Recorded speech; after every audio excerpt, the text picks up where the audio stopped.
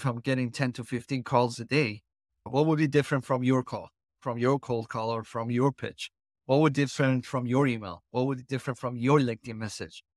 So it's very important to make sure that you come up with a strategy. And that's the part that I always tell people, no matter how amazing your idea is as a startup founder, as an entrepreneur, if you don't have someone with a sales background in the company, then please take that seriously, because so many people don't take that seriously. And then they end up after a year or two in this much debt. And then they say it's time to shut it down. Welcome to another episode of the Elevate podcast. I'm your host, Delaney McGuire. Here on the show are all about products and people who make an impact. We interview successful founders, entrepreneurs, tech experts, growth marketers, VCs, anyone who's truly scaling their ability to create an impact, scale their business, and create a ton of income along the way. My number one mission with the show is to tease out the tips and tools that anyone can apply in their own business, in their own career, in their own life to scale their income and their ability to reach the desired outcomes that we have with our goals. Today on the show, we have Navid Momeni. Navid is the CEO of Sales Guru Global and the author of the number one best-selling book on Amazon, How to Be a Sales Master. Navid truly is a sales master. This conversation was awesome for me as an entrepreneur. I was fascinated with his tips that he had in terms of how to scale and essentially even bootstrap a sales process within your organization. So all the tips that we talked about in this episode, you're going to have to wait for the intro to hear his full list of accolades and the types of businesses he's helped grow and scale millions of dollars in revenue. But trust me when I say that all the tools from this episode are going to be applicable, whether you run a large sales organization or you're a one-man team trying to bring a product to market. I gained so many tips that I'm applying in my own life and in my own business, and I know you will as well. So without further ado, let's jump into this conversation with Navid Momeni. Navid, welcome to the podcast. Great to have you. Thank you. Thanks for having me. So for everybody listening, Navid is a sales expert. We got connected to the podcast, so we're really excited to pick your brain. He is the CEO of Sales Guru Global. And why don't we just start with you introducing what you do, tell us about your company, what your expertise is really focused on. Yeah, absolutely. I've been doing sales for almost at the professional level, almost 15 years now. And mostly B2B, B2C, SaaS technology, financial industry, non-for-profits, hospitality and tourism. Been at the leadership level for the last 7 years. And basically, I'm in love with the industry. I'm so passionate about the industry that for so many people, they look at it as a job, but I look at it as a part of my life. And originally, I was supposed to be a pro soccer player. Unfortunately, some surgeries happened, some stuff happened that I couldn't continue. So I said, God sent me to this planet for two reasons, either to become a pro soccer player or to become an amazing sales professional. And here I am today. I have a consulting company called Sales Guru Global, where I help startups, medium-sized companies, large-sized companies with their sales department. And I also have lots of mentees. I also manage a sales team at a company called Wishpond, which is a publicly traded company based out of Vancouver, offering a digital marketing solution to small and medium-sized businesses. And also, aside from that, I also have a cosmetic company, which is focusing on hair products for females with curly hair, which is completely different from this. But as you and I were talking about it earlier, that comes from my entrepreneurial background, being a startup founder for almost 4 businesses. Also currently, I'm an advisor for 9 startups, mostly in the technology and SaaS industry. Very cool. We were chatting right before this recording on different topics we could jump into, and without even having to hesitate, giving you like 10 of all these subtopics within sales we can jump straight into. So I'm really excited to have someone like yourself who's got expertise, not just in corporate technology sales, startup scene as well, and clearly a very broad breadth of industry. So everything you're going to share today is going to be applicable regardless of what industry or niche the listeners in. So why don't we just start with, you listed a ton of different topics. In my mind, there's probably an order that we could take these through, maybe from the start of the sales pipeline. Is prospecting the first place to start? And maybe we can even consider and frame this whole conversation up. Let's just imagine we're talking about a pretty small sized startup offering maybe consulting services or something like that, or you can pick. But I'd be curious if we're creating an avatar type of business. Let's go through each of those stages of the sales journey. And I just really love to hear your thoughts. Yeah, absolutely. For a startup, before even thinking about coming up with a quota or sales targets or sales strategy, you want to make sure first you're validating your idea, right? That market validation, product validation is super important because that's one of the main reasons that 7, 8 out of 10 startups, they fail because they think their idea is genius, is amazing. Then they come to the market and they see there's no need or demand for their products. So it's very important to make sure that to validate the idea. I remember when we came up with the idea of drop technology, one of the startups that I co-founded with 2 other individuals, we spent almost close to 9 months to validate it. And we spoke to 30 to 40 professionals in that specific industry every week, times it by 4, that were the number of professionals every month to see if actually there's a need or there's a demand for these type of products. So that way, when we launch our products, we already had a good pipeline of people who were interested in these products and services. So I think that's number one point that founders should understand, that before even thinking about selling your products or your services, first see if there is any demand or need for it in the market, in the industry. And then after that, you need to understand your ICP, your ideal customer profile. What are you exactly planning to go after? What are the industries? Within those industries, what are the companies that you can go after within those companies? What are the departments within those companies who struggle or suffer the most from the problems that your products solve? And from those departments, who are the individuals that are responsible to solve those problems? And then go after those individuals. Meaning that, let's say, an example is if I'm selling a digital marketing solution to a hotel, I have to ask myself, how many hotels out there can use these type of products and services? What department is responsible for these products and services? Who are the individuals responsible for that? And then I can create a list of 1,000 people, 2,000 people, businesses or hotels, and go after them one by one. Once you do that, then you need to understand, obviously, what's your pitch? What is your strategy? How many people are you planning to go after? What is your prospecting techniques? Are you planning to do it through cold calling, cold emails, LinkedIn messages? And one thing that I always tell people, no matter what technique you pick, doesn't matter if it's cold calling or if you're planning to send a cold email or LinkedIn message or whatever, make sure that you customize it. Make sure that you come up with a strategy before reaching out to that individual, and make sure you have a clear ask and clear offer when you reach out to that individual. Because these prospects, and doesn't matter again if you're in a B2B space or B2C space, they receive so many calls, they receive so many emails, so many messages from people every day, daily. And you got to always ask yourself, what's unique about your approach? If I'm a C level, if I'm getting 10 to 15 calls a day, what would be different from your call, from your cold call, or from your pitch? What would be different from your email? What would be different from your LinkedIn message?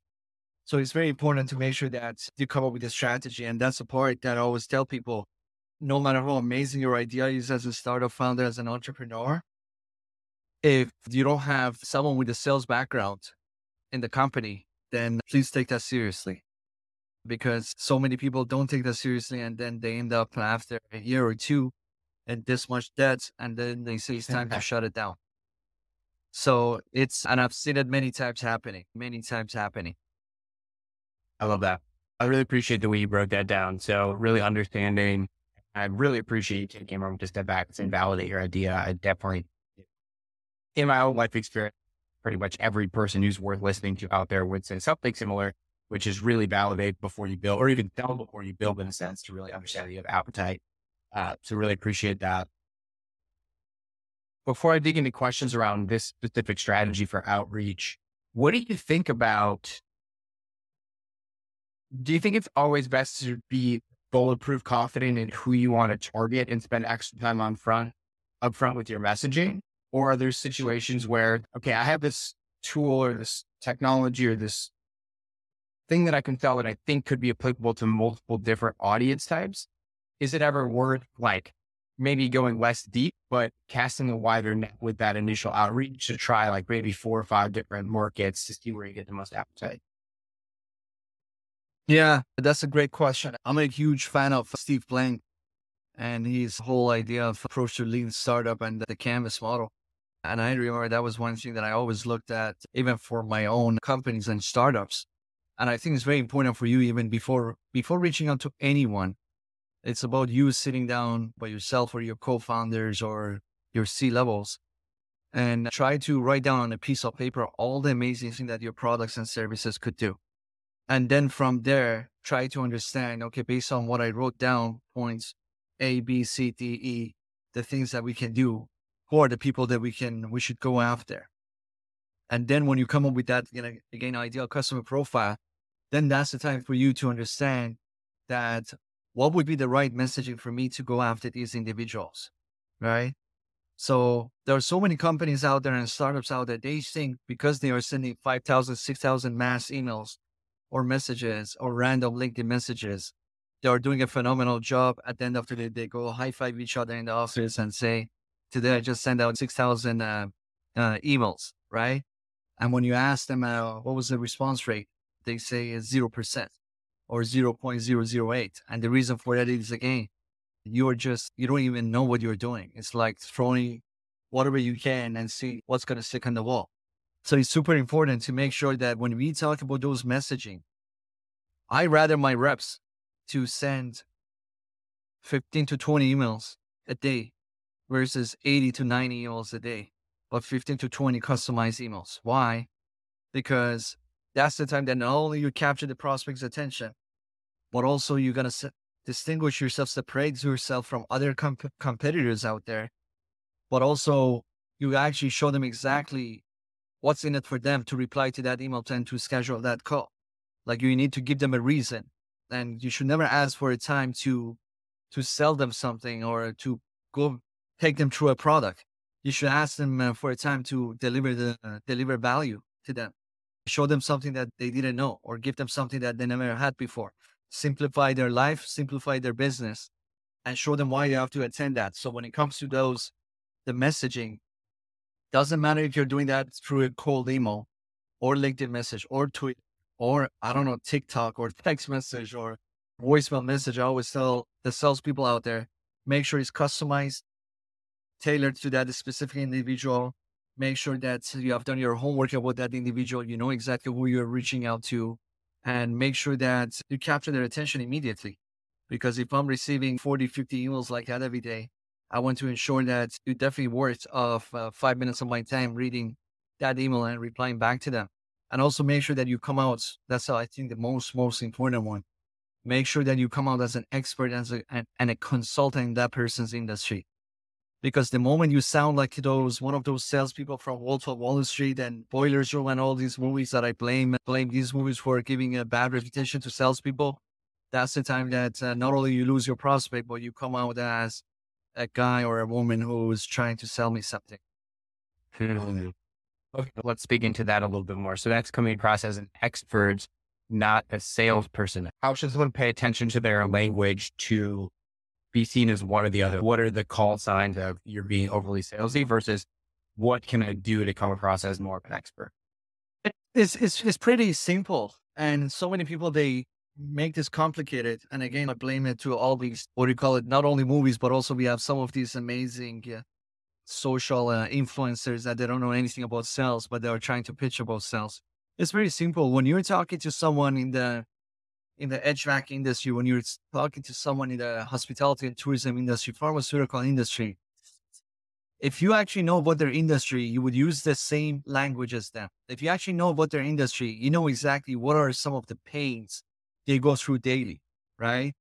And look at the difference in the pitch.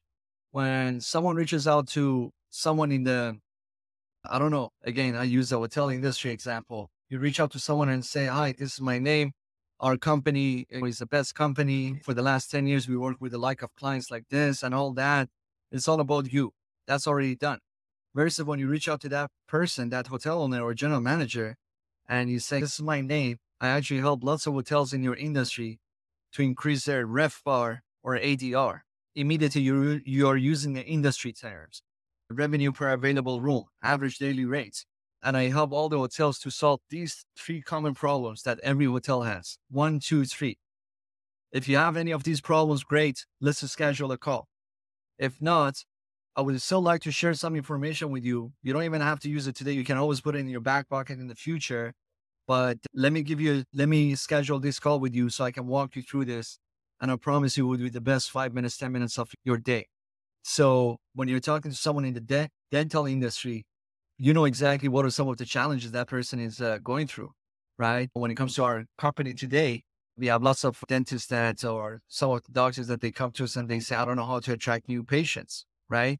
When it comes to small or medium-sized businesses, so many of them, they come to us and they say, I don't know how to attract people to my website.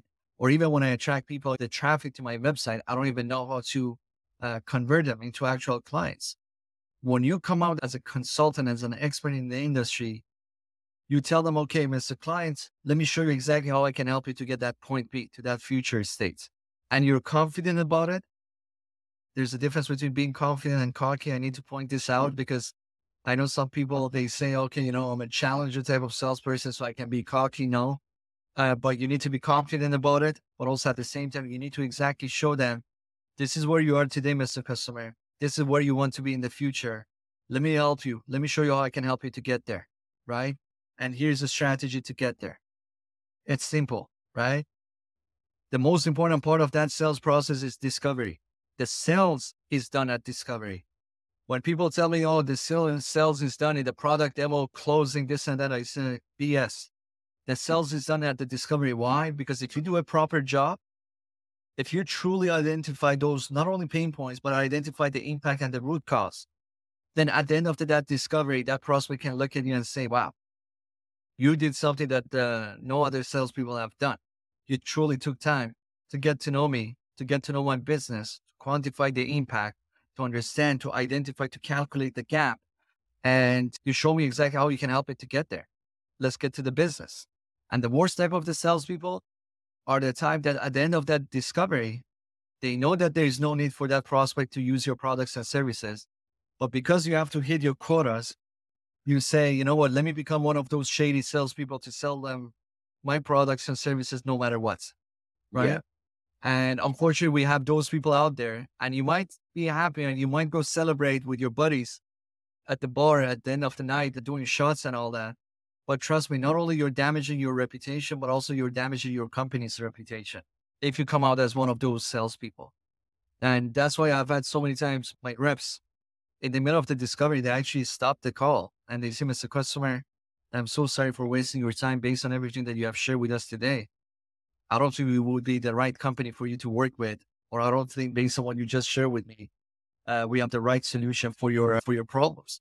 And you have no idea how many times you have had people to be surprised and be like, wow, thank you so much. Thank you for your transparency. Thank you for being honest versus trying to sell me something no matter what. So that's again very important.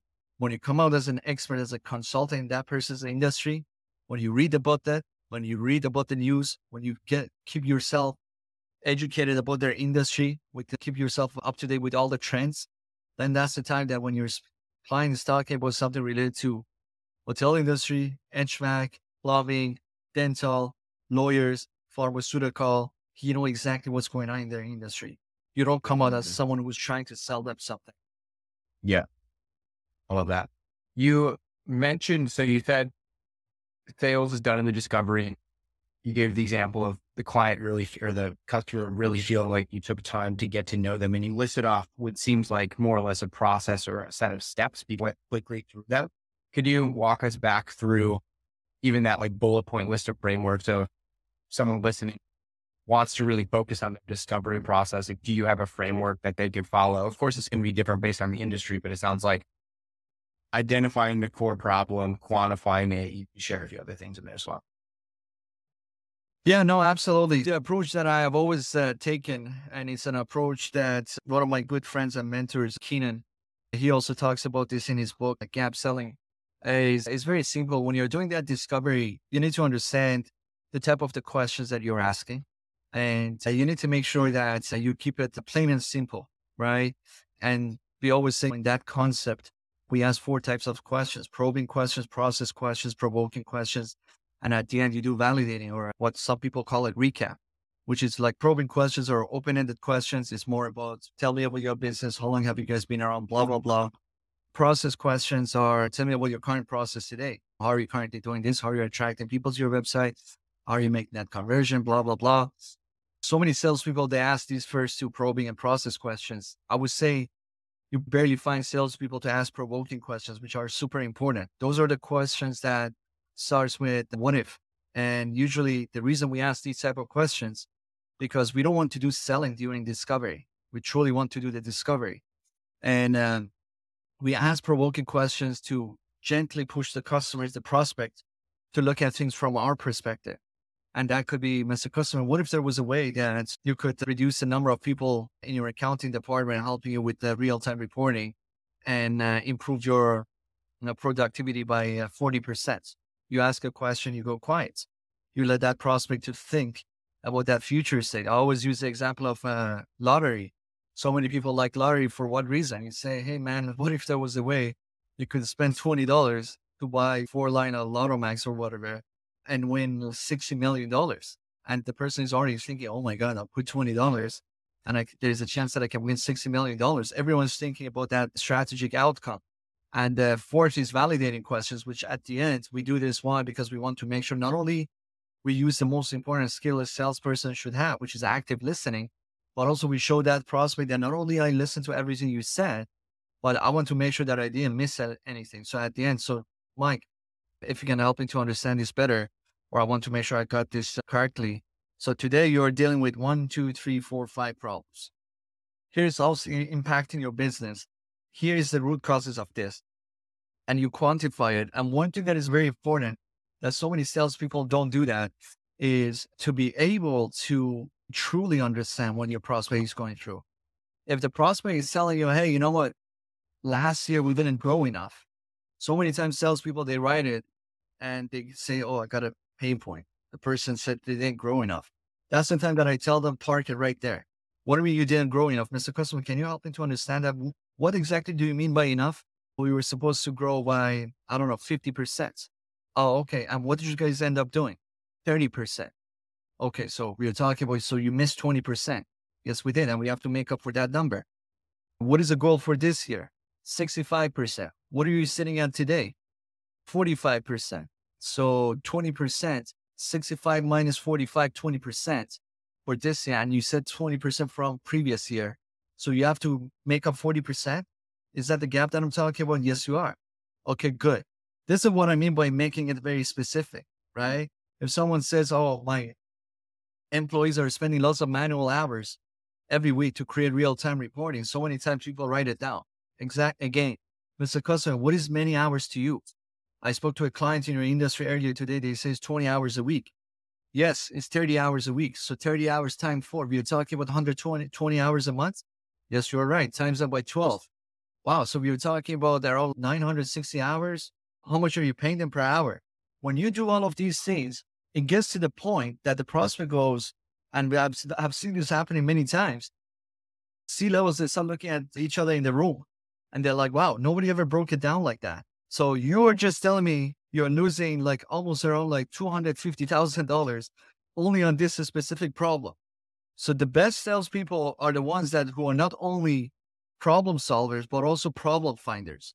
So many times salespeople that rely on what the prospect is telling them, what they think their problems and challenges are, until you come out again as an expert, as a consultant, you ask the right questions and you make them to truly open up and you understand the root cause. And again, I always use this example. The best salespeople, they listen to understand. That rookie ones, they listen to respond. The best salespeople, they talk about the strategic outcome. The rookie salespeople, they talk about their company and their products and the features. Huge difference between these two groups. Love that. And for anyone listening who wants to go deeper in this topic, you recommend that book, Gap Selling. Anything else any other resources that you find like really valuable, including any of your own resources? Generally? Yeah, I have so many amazing colleagues in the industry. Keenan from Gap Selling is one of them. John Barrows He's another guy that I have so much respect for. He's an amazing guy. And obviously, my concept is also my own book, How to Become a Sales Master, which it would give you everything that you need to be successful in sales, not only from your qualification, but also for your discovery, how to do your product demo, how to do your prospecting, how to manage a pipeline. And the last 6 chapters for sales leaders, sales managers, director of sales, VP of sales, CROs, of how to run your sales team and how to do your weekly one-on-ones and pipeline reviews and forecasts and all the fun stuff. Perfect. Everything. Definitely going to grab myself a copy, and definitely encouraging all the listeners to do that as well. Okay. So I do want to go back, and I know we're pretty deep in the weeds, but I think this will be helpful for anyone who's, whether they're entrepreneurial, trying to figure out their market pipeline, or people who are into this.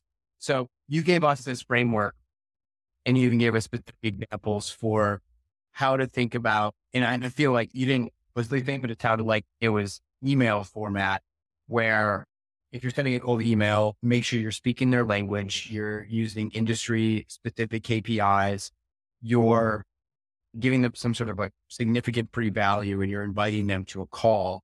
First, let me just ask, is that a format that you more or less would use in email, and how would that differ for LinkedIn, if so?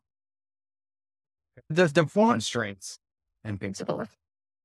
Yeah, the format is pretty similar for the email and LinkedIn messages. And that's, you want to open your email or your message with the problem, with the common problem that your product solve in that person's industry. The moment that you say, hi, this is my name, I'm writing from this company, our company, again, I see this every day on LinkedIn. And honestly, I don't even spend 2 seconds to read it, because immediately I see it and I'm like, no, I can tell it's a copy and paste email or message. I'm not going to even reply to you. But the best ones are the ones that they immediately tell me, these are the problems that people in your industry are facing. And this is how we have helped them to solve these problems. And if you're dealing with these problems, great. Let's book a time. And I'm not going to give you homework. Just tell me, reply, yes, you're interested. And I book sometime in your calendar or whatever. And give me that 5 minutes for me to show you how exactly I can help you to solve or overcome these problems. If you're not facing these problems, great, congratulations. There are still other areas that I can help you and your business to grow or whatever. But it's very important that before giving that homework to that prospect, give them a reason why they have to give you 5 minutes of their time, why they have to give you 10 minutes of their time, why they have to reply to your email. And today, so many salespeople, they don't. Hey, I get this every day. Hi, Navid. Our company is this. We work with clients like Facebook, this and that. It's like literally the first 10 lines goes for them, how amazing they are. Like sometimes I just want to reply back with a clapping sign emoji and say, hey, you know what? Congratulations. What do you want me to do? You'll reach out to me. So tell me exactly how you can help me. What are you offering me? What is the value in there? And what are you asking me in return? If you're going to show me something that my competitors are doing that I'm missing right now, that has helped them to with A, B, C, and in return, you're asking me for 5 minutes of my time, guess what? I'm going to give you that 5 minutes of my time. But if you're going to ask me to give you 45 minutes of my time because you want to tell me how amazing your company is and the type of the products and services that you think could help my business to grow, then good luck on getting that time. So at the end of the day, it's all about, again, customizing it when you're reaching out to someone, doing your homework. And again, everyone do this differently, but do something to capture that person's attention immediately. I had someone to like reach out to me a couple of days ago before first line, hi, this is my name. First, I just want to say congratulations for winning this award, by the way. I just noticed this 3 days ago, it came out. This is amazing. So immediately I'm like, okay, this person, it's not a copy and paste message or email. This person has done his homework or her homework about me. I work with lots of businesses in the consulting industry, and I help them with A, B, C. If you need help with any of these things, let's jump on a call. If not, I just want to say thank you so much for inspiring me, blah, blah, blah. And by the way, all I need is just 5 minutes of your time. Look at the difference between something like this, less than 150 words or whatever, versus someone who send you an essay and all these things that at the end they say, I need 1 hour of your time. Right? Yeah. So it's important to actually understand how exactly you're planning to capture that person's attention. Once you capture their attention, you need to keep their attention by giving them the information that is important to them, that is relevant to them. We know that the moment that you do that, if you can't capture the attention, if you keep their attention, the third element is easier. Why? Because now the person says, okay, you know what? Let me jump on a call with you. Let me see what you have. And obviously from there, it's very important to be able to understand how to handle an objection. If someone tells you, no, I'm not interested, I'm too busy, send me something, we don't have the budget for it, and all these things. That's another skill set that you need to have, how to handle objections.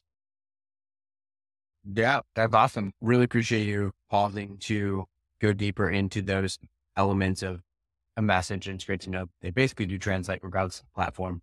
I do want to jump into the objection stuff, but I want to ask one last clarifying question around this stuff. It is pretty in the weeds. So let's just use consulting services or any service-based business. Do you generally recommend going for a call with your initial ask? So you think it's really important to have a clear outcome, or if there's strategy. So do you find, I'm sure you probably tested a lot of things in your career, do you go straight for the call, or are there certain instances where you want to just give them a training first and let them react, or is it just like straight to the point? They're either interested or they're not. Call. It depends on the individual and the industry. Sometimes, for example, if you're reaching out to a dentist or a doctor that they are busy the entire day, either doing surgeries or being in an appointment after appointment, it's very important to ask that person, what would be a perfect time to get hold of them, right? So that's why I always tell salespeople, when you're doing that prospecting or reach outs, it's not only 8 to 4 or 9 to 5. There are so many of these decision makers that they're actually available from 6 a.m. to 8 a.m. There are so many of them that are actually available from 7 p.m. to 9 p.m. So it's very important to try different timing throughout the day. But immediately, I would go for a call. Why? Because if the person says, hey, you know what, this is interesting, send me an email, let me read it. If I send you an email, A, I don't exactly know what you're looking for in that email, right? Unless if you tell me what are the top 3 important things you want in that email. B, I'm not there to actually walk you through this. So it's like you're reading something without knowing exactly the true value behind it. C, you're busy with so many things. Why would I give you extra homework? Yeah. So then that's the time that I say, hey, you know what? So many times, the moment that I send that email list to customer, it brings more confusion than anything else. And I know you're a busy person. Why don't you give me 2 minutes of your time? And after that 2 minutes, you can tell me then what exactly you want to see in that email. In that email. But having that conversation, phone conversation, is very important. And this is something that is very important that I want to point out, because some people might actually dislike me after saying this. For those people that they say is 2023, cold calling is dead, I promise you, if you have that mentality, you're losing so much business and so much money every day for your business. Cold calling is dead for those people who are not comfortable making cold calls. Otherwise, I can still tell you that all the top companies here in North America, when you ask them the number one source of their deals and opportunities, where does it come from? They tell you it's cold calling. So getting that prospect jumping on the call, it's way more valuable than exchanging 100 emails or exchanging 100 LinkedIn messages. All that. Yeah. And that's great, right? There's less traffic when you go the extra mile. There's a more poetic way to say that, like no one else is cold calling and you're going to stand out more. So it's a revival. 100%. And don't get me wrong, when COVID happened, so many of these businesses, they went remote and they worked remote. And that was the time that so many people had a hard time to get a hold of that prospect. And you need to be very smart with your cadences. That's why your cadences, when you reach out to a prospect, it has to be a mix of calls, voicemail messages, emails, LinkedIn messages. I had a rep one time. She actually really wanted to speak to this prospect, and the prospect didn't reply to anything. And she decided to send a letter, handwritten letter to the prospect, right? There's a customer that really want to talk to you. Please get back to me and all that. And surprisingly, she got a response back from the prospect. So thinking outside of the box is very important. If you have to walk in, you have to walk in. If you have to do it through, I don't know, Instagram or Facebook, do it through there. If you have to do it through TikTok or send a art video, do that. But it's very important to try different channels of communication. Yeah. I love that. Yeah. I've definitely dabbled in the waters and even for this podcast, I try to get people on the show and whatnot. And I find if you're willing to continue testing and try things and not be like, oh, they didn't answer my Instagram DM. Guess I'm not going to get a hold of them. Try cross platform. And like, I have an assistant who supports me with these things, but like a hack I love is if they're big on Instagram, go find them on LinkedIn where they have 50 connections and it's way easier to get a hold of them. Yeah, exactly. I love that.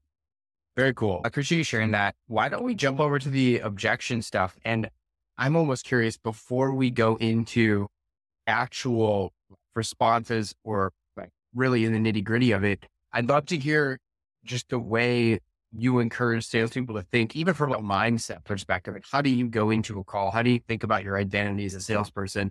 And how does that relate with objections and handling that? I feel like it's much easier to really understand how to frame the situation rather than this is the thing I need to say for each question they have. If you're new to the sales industry, I would definitely recommend to have a script in front of you. And that's what I used to do when I was new to the sales industry. I had 4 or 5 papers in front of me. The person says, I'm not interested. I read from one of these 4 responses. If the person says, send me something, I read from this. But once you're in sales for 2, 3 years, then it's natural, right? The first thing that you need to understand is objections are your friends. Don't run away from them. Don't avoid them because you're just hurting yourself and your opportunity to close that sales. And the second is first try to understand if it's a smoke screen or a real objection, because there's a huge difference between a smoke screen and an objection. So that's very important. And once you understand it's an objection, not a smoke screen, then I go with the 3 steps. Number 1, listen and acknowledge. When someone tells you something, they are not interested or send me something and all that, the moment you go back to head with them, that's the moment you lose them. Why? Because they say, I just told this person I'm not interested, and he or she completely ignored what I said. So that means you are not listening to me, right? So that's very important. Listen and acknowledge. As a customer, you are not interested. I completely understand where you're coming from. You're a busy person. You receive 100 calls like this every day. Why would you be interested? Especially you didn't make the call. I made the call, right? So this is very important. Immediately the person goes, hey, you know what? This person is listening to me. They're like, okay, that's good. Then second step, try to come up with a sentence that kind of surprised them, something that they didn't expect to hear. And that could sound like, hey, Mr. Customer, I completely understand where you're coming from and you're not interested. And guess what? Actually, so many of the current clients that I have today, they were exactly like you when I reached out to them the first time. They were not interested either. So I'm glad that you are saying you're not interested. And the person goes, wow, what is this person exactly doing here? The person is saying it's good that I'm not interested. And then immediately you say, so many of them, they told me the same thing when I reached out to them, that they were not interested. Well, guess what? Today, when I talk to them, not only are my happy clients, but they are telling me that 30 minutes that they gave me, it was one of the best decisions they made. Then the third step, you go back to your goal of the call, which is scheduling that meeting, that qualification call, that discovery call. And that's the part that is very important. Never say if it's okay with you to schedule a call. Never say, would it be possible to schedule a call? You're already giving them a way out. Okay, so let's schedule a call on Tuesday at 2 p.m. Do you prefer mornings or afternoons? How about we do a call on Friday at 4 p.m.? Be very specific, be confident, and ask them for a chance to deliver value to them. Don't ask them for a chance to sell them something. If you follow these 3 steps, I promise you can handle any objections. Love that. I'm taking some notes for myself because these are like very awesome, very specific tips to deliver value. That's what you said. Love that. Okay. And even just a small caveat there. So it sounds like, I feel like we didn't spell this out, or if we did, I missed it. But so this is, you're getting them on what is actually just a 5-minute call where you're trying to convince them to do a legitimate 30-minute conversation. Is that what you're saying? Or is this like a via email? Yeah, because so many times, I've had so many times. I read it one time. I did a meeting with a client that it was a big name, this individual. And he told me, I give you 7 minutes of my time. And literally he went with his watch like this and he pressed it. He said, you have Yeah. 7 minutes. And, during that 7 minutes, instead of going through, oh, how amazing and we are and all that, I told the person, I cannot really tell you, how exactly we can help you until I understand more about you. I only have 2 questions for you. And I asked those 2 questions. We got into this enchanted conversation. And by the time his watch went like beeping, meaning that it was end of 7 minutes, I got up and I opened the door and he was like, where are you going? And I said, you just gave me 7 minutes and I'm respectful of your time. If you're interested, we can continue in the future. If not, absolute pleasure speaking with you. And he's, no, it's okay. Come sit down. I like what you were saying. And that 7 minutes ended up being to 2 hours conversation and him end up working with us. Many people, they give you that 5 minutes, that 10 minutes because they already know what you're going to discuss and what you're going to cover. And again, they receive too many calls, too many emails, too many messages like that. So it's very important for you to stay confident, go with your game plan, make sure you have a clear ask, make sure you have a clear game plan, make sure you do your prep before that meeting of whoever that individual that you're going to meet with. And you would be surprised that so many times people, they say they give you that 5 minutes, 10 minutes, but it ended up being 20 minutes, 30 minutes, 50 minutes, 2 hours. Yeah. I love that. You spoke to it at a high level. You said, okay, in your mind, you're like, okay, I have 7 minutes. You said there were 2 questions you have. So for someone listening who gets put in that situation where they are time compressed, what do you think? Is it like getting them to express their pain point as quick as possible? Or like, how do you, when you're put in that super compressed time clock, like what is the 80/20 inputs valuable?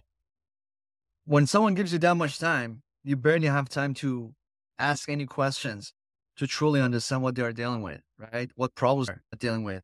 And that's the part that you got to come out as someone who's knowledgeable about their industry, right? So meaning that, again, I use that hotel example.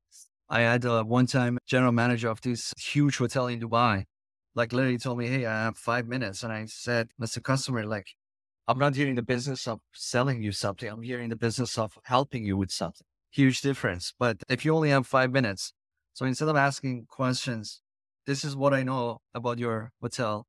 This is where you guys look at it. This is what you guys do. This is what I got from my research. Did I get this right? The first 45 seconds. Yes, you did. Great. The way that I'm helping businesses or hotels in your industry today is I help them to increase weekdays business and weekends business. I help them to increase their occupancy rate. That's one of the biggest problems hotels have in the industry. I help them to increase their RevPAR and ADR. I help them to attract more business travelers versus leisure travelers, or more leisure travelers versus business travelers. I help them to reduce the churn inside the hotel. When I go with 5, 6, 7 major problems that our products solve, and that I know based on my research and validation that I've done in the past, these are the main problems they face every day. Then that's the time that immediately the person went, oh yeah, actually, you know what? We really want to increase our weekends business. Yeah. And we want to attract more corporate travelers to our business. How can you help us with that? Boom. I capture your attention now. Now I capture your attention. Let me show you how I can help you to get there. Then that's the time then I can ask more questions to understand the impact, to understand the root cause, and then go for the solution, right? So it's very important when people are giving you a limited time. And also if someone says, hey, I don't have time, I always tell this to salespeople, if someone told you, hey, I don't have time, just show me what you have, don't do it. Don't do it. You might say, hey, you know what? I disagree with you. But I tell my A's today, if someone told you, hey, you know what? I don't want to share with you anything. Just show me what you have. Don't do it. Because literally it's going to a store and someone asks you, hey, what do you want? And you just say, hey, show me what you have. Well, Mr. Customer, we have 4,000 items here. What do you mean, show what we have? So you truly need to understand what the prospect is going through, understand the problems, the pain points, quantify the impact, try to understand the root cause, and then go for the solution. Love it. Very cool. Do you have time for one more question? There's one more thing I want to ask you about. Absolutely. Fantastic. So we've covered on a ton of topics here. One that we did not get to, and I think because we have a decent tech audience here, I'd love to hear, even if it's just at a high level, when it comes to product demos, what are your top few points of importance? If you had to just give a few tips on delivering a converting product demo, what should we think about? Don't do a product dump. That's very important. Don't show me feature after feature. Don't ask me, does that make sense? We are not in a class at the university. You're not my professor or anything. Don't ask me any questions so far. And these are the two things, by the way, all the salespeople who are listening to this, they say, oh my God, I do that. What's wrong with that? And I tell you what's wrong with that. When you ask me, so many times people don't even ask, they just show feature after feature. But the rule is every time you show a feature, you want to ask an affirming question, right? And that's very important. Instead of saying, does that make sense? Because when you ask me, does that make sense? If I told you yes, or if I told you no, would that really tell you if it made sense? No, not really. But instead of saying that, hey, Mr. Customer, let's say, imagine if you had access to this feature today, how would you have used it for your business? Ask me a question that I can repeat back what exactly you just showed. That's one way to do it. The second one, when you show a feature, pause. Mr. Customer, can you see how this feature can help you to reduce your churn? And if the person says, yes, absolutely, then great. You're getting that buying signals, right? If the person says, I don't know, I'm not really sure, then pause right there. Because whatever you're doing, whatever you're pitching, the person is not really buying into, right? Yeah. So every time you show a feature, ask that affirming question, making sure you're both on the same page, tie it back to the problems that they mentioned to you during the discovery. Hey, this feature, Mr. Customer, you told me you want to attract more corporate travelers, right? Yes, you're right. Okay, so with this one, we can put you in front of 4,000 companies on these corporate travel sites, blah, blah, blah, and it can help you with this. And throughout that, don't make it just about you, this and that. Always use that power of storytelling. We had the clients, same as you. 8 months ago, they said they want to attract more corporate travelers. They use this feature.